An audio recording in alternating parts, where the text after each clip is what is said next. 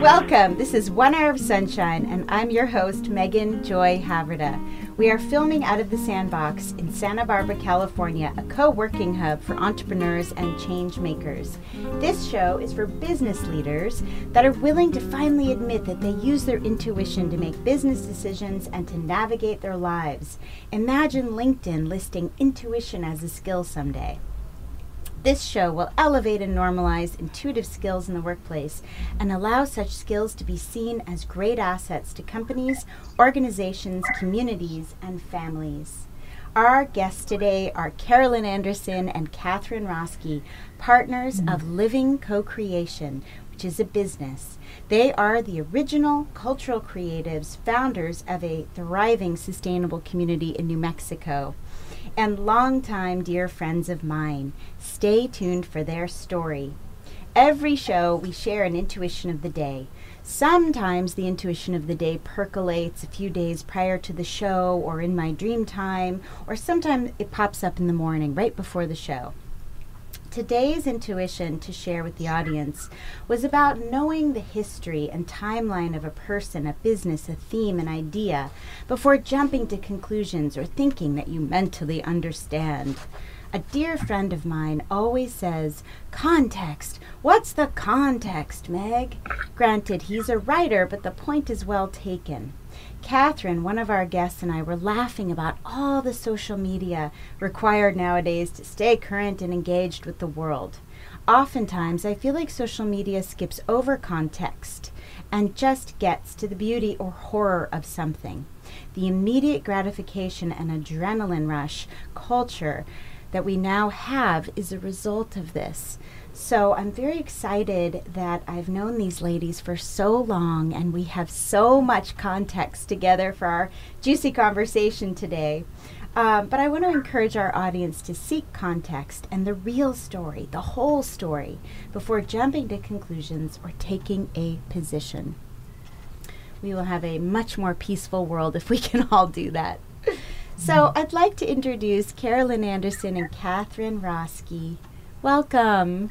Thanks, Megan. Thanks. I'm here. We have Katharine out in New Mexico, and we have Carolyn in Northern California. Thank you, ladies, for doing a remote show today. Mm-hmm. We first met at Hummingbird Ranch, a sustainable community high in the Sangre de Cristo Mountains in northern New Mexico in 2003. I was moving to California from Washington, D.C., and through my international development work, I had lived in Oroville, which is in India, the most developed and functional sustainable community and international township in the world. It turns out that Katharine and Carolyn had been there too, many times now. I became intrigued with the sustainable community development in general and was determined to understand why America did such a poor job at community planning and resource management. And I was only 28 years old when all of this came to me, and all of this experience and imagery and understanding about sustainability and about community living. The work of Carolyn and Katharine and everyone at Hummingbird taught me so much and led me towards a path of conscious business development to solve social and environmental issues like waste, energy, water security, and more. Granted, we're still working on it all, but it has been my life's work. So thank you both for all the inspiration. Really a gift to the community. Oh, thank you, Mama Cat. And I want to just call in a few other entities that are really important to all of us. They're with us here today, and that is Global Family, which we will hear more about. Certainly Hummingbird Transformational Living Center, Living Co-Creation, your current business, and Katharine's many, many, many, many children and grandchildren. There are like thousands of them, many of whom have soared to recognition as writers, public speakers, musicians, authors, community advocates, and more. Carolyn also has a few, but Katharine has exceeded her by tens of thousands. So as wise elders, mothers, and businesswomen, can you each tell us about the moment in your life when you deciphered the difference between ego and intuition, and what you have to share with the audience about that? Well, I'll go first. When I was reflecting on this, for me, it was more like a chapter or an era when I felt like my intuition really became more predominant in my life. Yeah. And I was in my early 20s. And the most significant moment for me was in revealing that my husband, Makasha, and I were to get married. And just a short little backstory is that we had been working together for 3 years, doing international festivals and very close friendship, but never really imagined that we would be husband and wife together. And then I did a 3-month meditation retreat, Vipassana retreat, and got quiet enough and probably clear and empty and really asking to be guided. And it came through quite clearly, like a message from my spirit that we were to get married together, that we had a destiny. And it was one of those moments of like, really? Wow. Him? Never would have happened. And that's when you know it's not ego, when you're like, oh my goodness, really? That's so true. And what an amazing long marriage you've had, and all the gifts you've brought to each other. Thank goodness you listened. Yeah, 45 years now. It's Oh my pretty amazing. Gosh.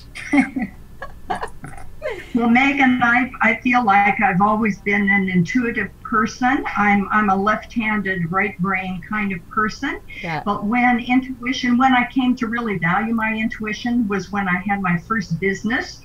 I was in my 30s. I was a color consultant living in the Bay Area when that was just coming into form. And it was actually a cover for spiritual counseling. And the reason I started to really value my intuition is I would be able, as I was selecting people's colors, to talk to them what their colors were telling me. And because I had immediate verification, they would say to me, how do you know that? How did you get that? And I would say, well, it's in your colors. Yeah. So because I had the immediate feedback, it made me really honor my intuition because so many people said that to me. Yeah, that's a beautiful example. You know, one thing we talk about on this show is all the different ways we each perceive our intuition, right? Some people see auras, some people see color, some people get messages, audio message, some people see video, which I do, some people have prophetic dreams every night, which I do. You know, we all do it a little differently. And you and I were talking earlier, Carolyn, about there's a difference between ego and intuition and essence. Do you want to talk a little bit about that, share with the audience your view on it? Yeah, exactly. Well, Katharine and I have written a book called The Co-Creator's Handbook 2.0, and it lays out a whole system of co-creative practices, which is the work that we do together. And in that book, one of the processes, one of the principles of co-creation is that we can only co-create as our authentic self, our essential self. So we distinguish between the ego and the essence, the ego being the personality self, and the essence being that part of us which is eternal and is in touch with, which is the impulse of creation. Yeah. So, and we have found in co-creation that it's essential to make this shift because only the essential self can co-create. Well, and it's been such an honor to be in community and in relationship with both of you, because you've seen me, I've seen you going in and out of essence, going in and out of personality and true divine guidance. And most of the time we're in divine guidance, but we've seen each other fall. You know, we've seen some rougher stuff, and that's what makes for a great relationship. How would you describe how you balance being of service to others? You both are tremendous guides and mentors for many, many other people. How do you balance that giving service side of yourselves and the constant self-work and touching base with your own self, your own essence? How do you go about that? Well, I would say for me that it continues to be a growing edge to balance that, because I tend to be one that is giving out a lot, and I'm learning how to take care of myself better, you know, with 4 children that I birthed and 4 children that I became stepmother to, and this a growing tribe of grandchildren and great-grandchildren, and our community and the projects we've done, there's been a lot of energy going outward. So I feel like I'm still learning how to bring it in, but I think there's a constant dance of that balance.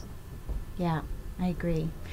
Carolyn, before you answer that, I just want to add in, I do a lot of work in collaboration with millennials, and I watch them like right before burnout and then burnout, right? Because they're so excited to be giving, and then they have forgotten to eat or take care of themselves or drink water all day. Or so, we were all there, and it's a pleasure to watch this new tribe of leaders learn how to really do self-care in a way that maybe better than any other generation has before.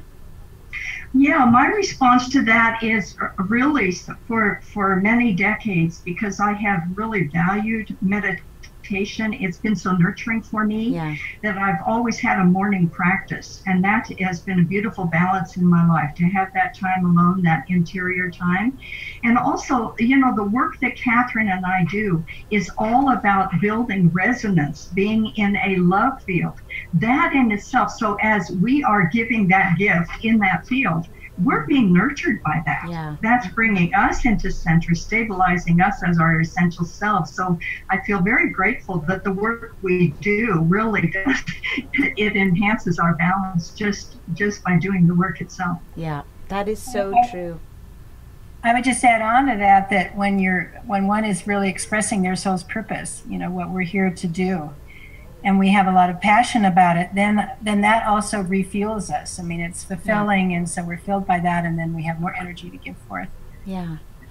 I want to say one thing about resonance, and then I want to get back to life's purpose and how life's purpose changes as life goes on, and hear more about Living Co-Creation, your new business. Even though it's very related to what you've always done, it's a new creation. So I want to hear about that. But I want to share with the audience what you're talking about when you talk about a resonant field.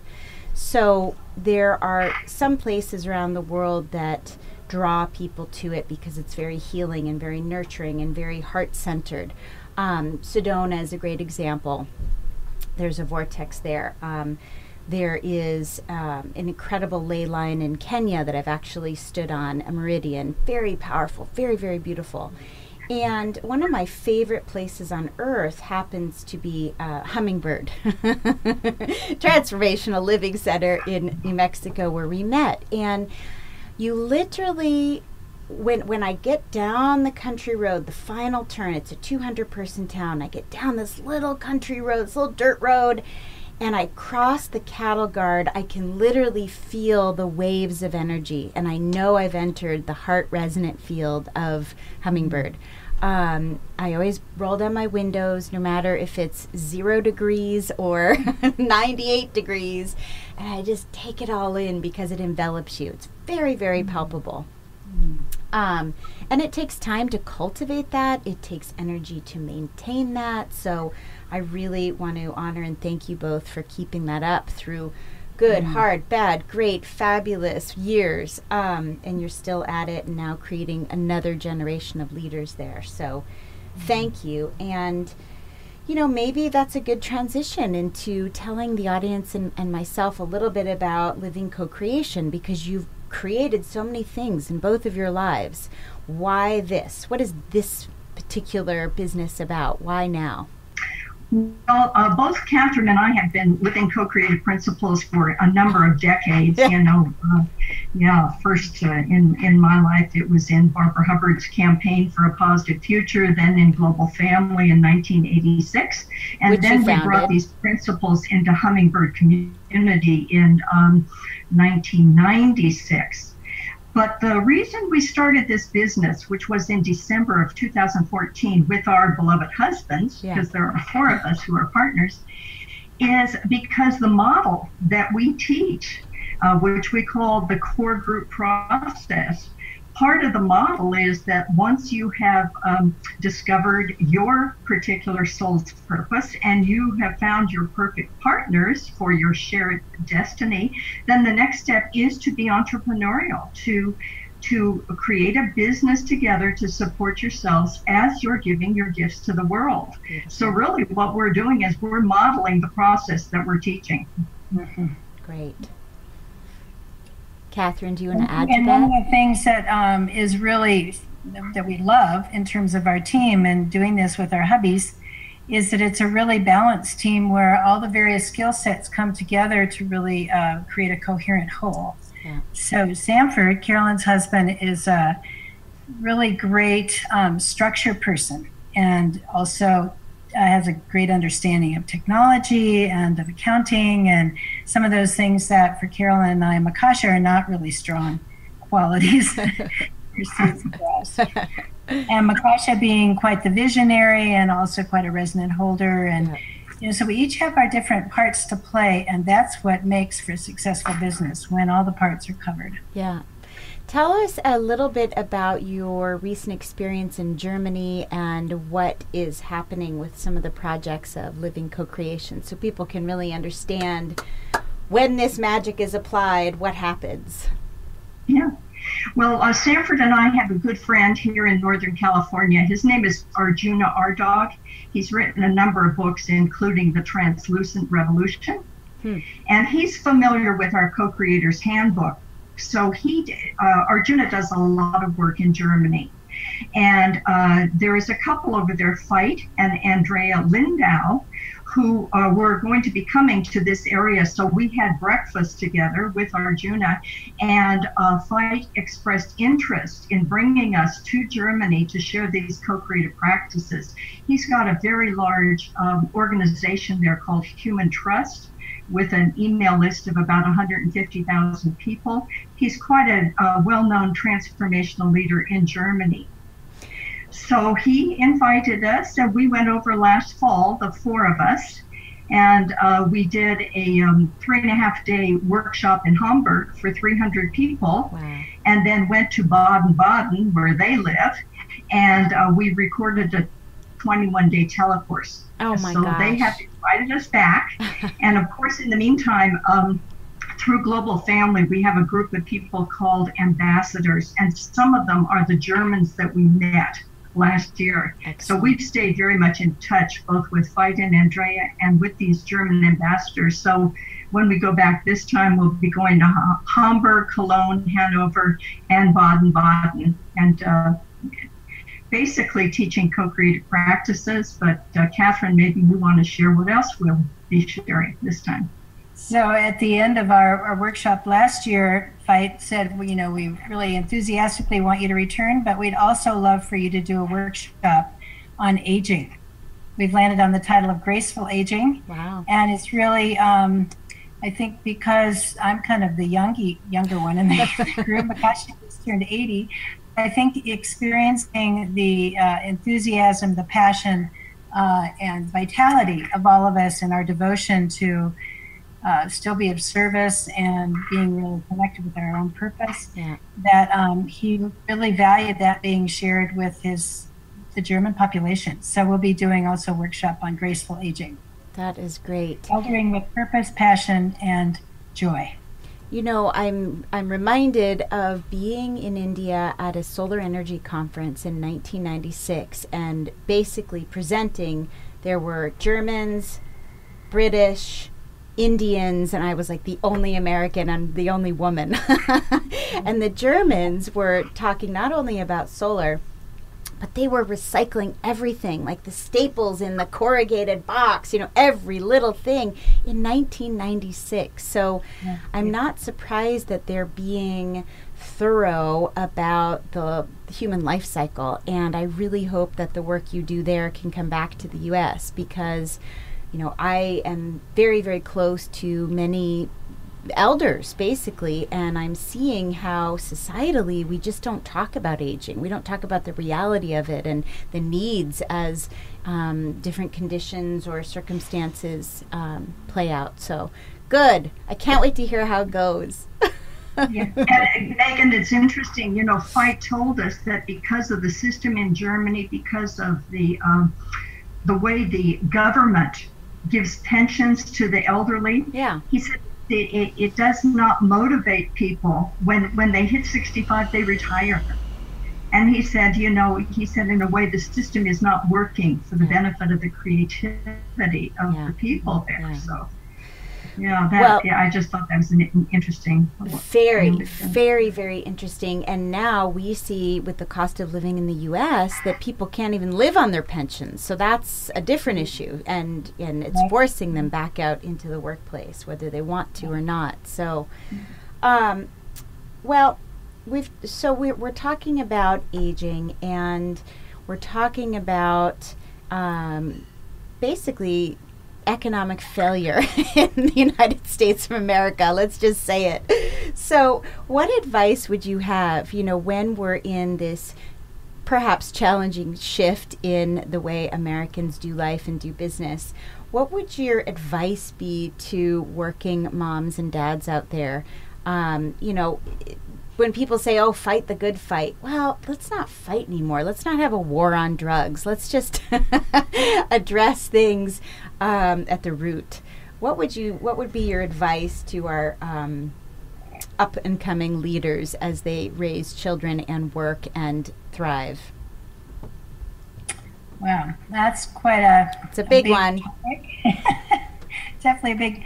Makasha and I want to do a workshop on parenting as a spiritual practice, because we feel that parenting is just such a huge opportunity for our spiritual evolution. Oh yeah. And so I think when one can hold it that way, and then certainly define one's own balance and self-care and build community, I think it's so important, especially for single moms who may tend to feel more isolated, or moms that are at home and by themselves with the kids. I think community is so essential, so we can share. We counsel with a lot of parents, and even very conscious parents. They can feel quite isolated in the challenges that they're experiencing with their kids, because maybe they have an expectation that they should be a certain way, and so to really allow them to be for the children to blossom into the unique individuals that they are. But we need a lot of support. The parents need a lot of support for dealing with all the challenges that are present in our society. Yeah.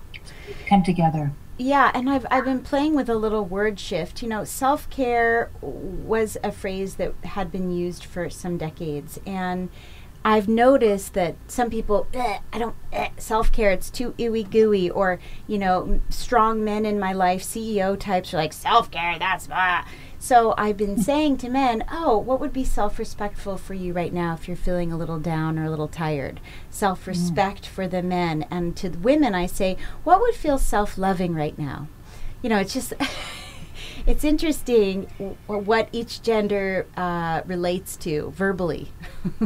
Oh, that's nice.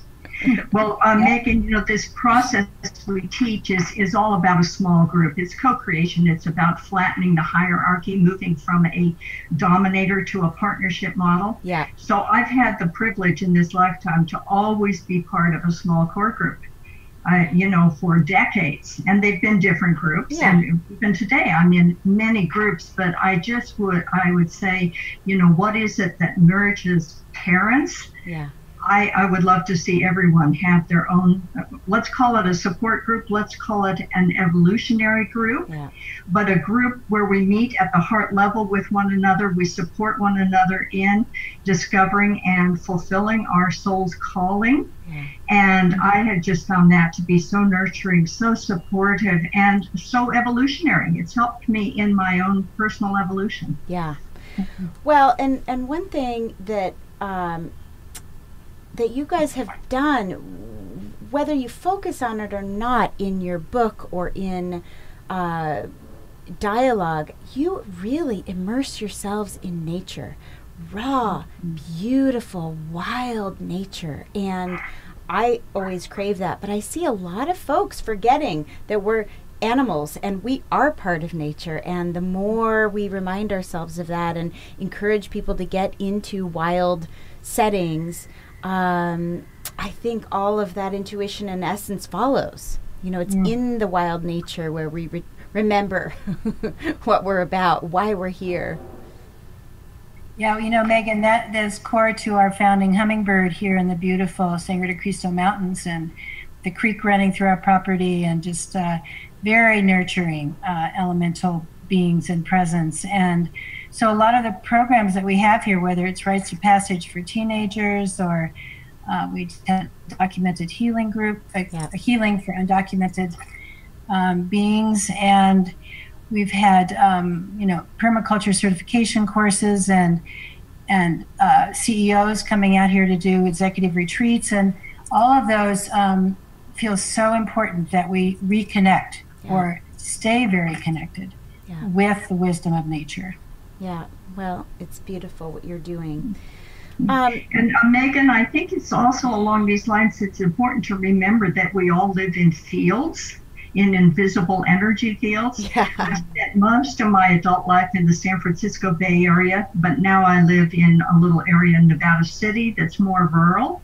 And just the being in a different field, being out of the busyness and the cement and the high rises and everything is just it's so nurturing. Yeah. And this proximity to nature and just being in a very different field, it is nurturing. Yeah. Yep, I agree. So every show we end with a call to action, which is always done by the guests. So I would like both of you to have a call to action for our audience, and it can be whatever comes to your mind. Okay, well, I'm happy to. So one call of action, I would encourage people to buy the handbook, Co-Creators Handbook 2.0. And this is an experiential guide for discovering your life purpose and birthing a co-creative culture. So the idea is, because it's experiential, is to call together a couple of your friends, or if you're part of a project team at business, to use this guidebook to empower yourself. This is all about personal and planetary transformation. Awesome. And so that's my call to action. And Megan, I'll send you the information. Perfect. So people will be able to buy the book. Yeah. Thank you. Mm-hmm. Well, Megan, you started out the show in terms of the intuition of the day and sharing about context and the importance of not jumping to conclusions. So a call to action would be staying in the spirit of curiosity.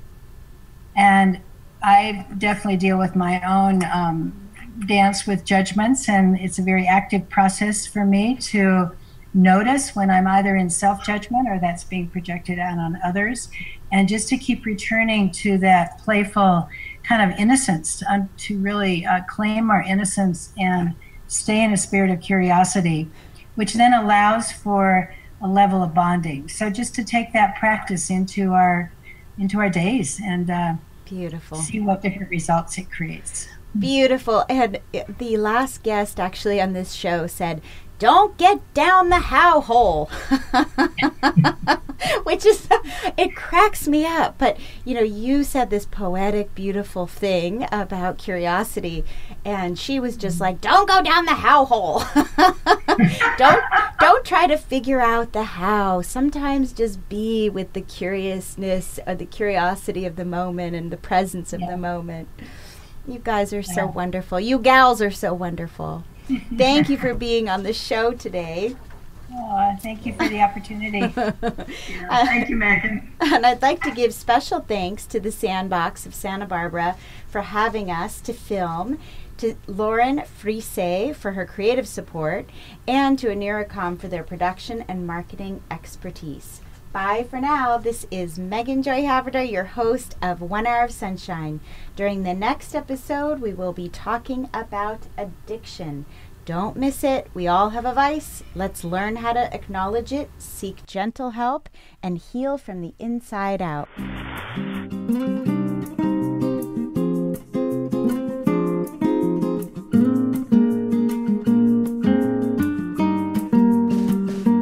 Subscribe to the 1 Hour of Sunshine YouTube channel. Please click here. If you are ready to watch the latest episode, click here. Go ahead. I'm waiting.